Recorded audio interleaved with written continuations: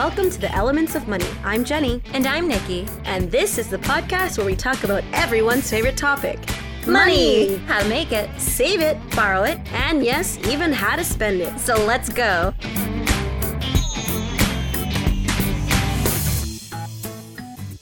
With the Elements of Money, we have a simple goal.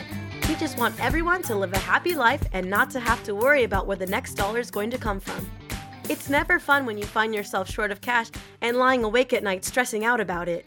Hopefully the topics we cover can help you avoid this, but we also know that money problems can hit anyone and at any time. So that's what we want to talk about today. What do you do when you find yourself in a load of financial trouble? There are many reasons it can happen.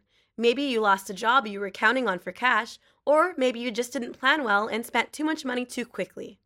Or perhaps an emergency came up and you simply didn't have the money. Whatever the reason, when you find yourself unable to pay for something you need, like bills or school supplies or a new tire for your car, it's best to act fast. Yes, the first rule is to avoid denying there's a problem. Remember, it's not going to go away by ignoring it. Actually, it'll probably get worse if you do. Instead, swallow your pride and talk to someone you trust, like your parents. Honesty really is the best policy in these types of situations. Your parents may or may not be able to help you, but it's a good place to start. Even if they don't have the cash to help, it might just feel good to talk to someone about it, instead of keeping it a secret. Definitely. Keeping things like money problems a secret can cause you a lot of stress, so talk to someone even if you don't think they can help. You also want to keep things in perspective. There's no doubt that experiencing money problems is no fun, but you probably have many other things to be grateful for, such as your health, friends, and family. I think what Nikki is trying to say is, don't panic. Everything will be okay in the long run. Once you get a clear perspective, write down all the things you need to pay for. And this would be a good time to leave out the stuff you want, like concert tickets. Just keep the essentials. Then, figure out exactly how much money you have, including your cash and accounts.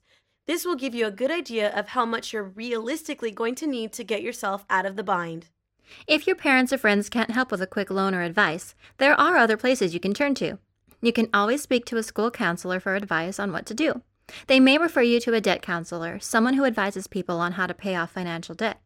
You can also search debt counselors online, but just be careful to avoid anyone charging a fee or recommending that you take out a loan with them. That could cause way more problems.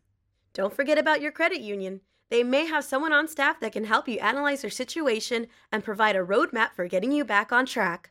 When it comes to helping young consumers, credit unions are great places to turn to. They're fair and not for profit. I couldn't agree more. It's important to remember that unless you have a rich relative who can bail you out, money problems don't fix themselves overnight. It takes a lot of discipline to get back on track. Once your problems have been fixed, take some time to learn from your mistakes. After all, maybe some good can come out of the experience. You could really learn a valuable lesson, and it's possible that you'll never make that same mistake again. So, you see, there are things you can do when you get in over your head with money. Don't stress, be honest, talk to someone, analyze your situation, and work with someone to create a plan and stick to it. Everything else will work itself out if you're committed to solving your money problems head on. And with that thought, it's time to wrap up. Until next time, for the Elements of Money, I'm Jenny. And I'm Nikki. Thanks for joining us. The Elements of Money podcast is designed for information only and is not intended as professional financial advice. Listeners are encouraged to check and confirm the information with professional sources. Information you have heard in this podcast is the opinion of its authors and is not necessarily the opinion of your credit union. The Elements podcast is copyright by Subcat Inc. All rights reserved.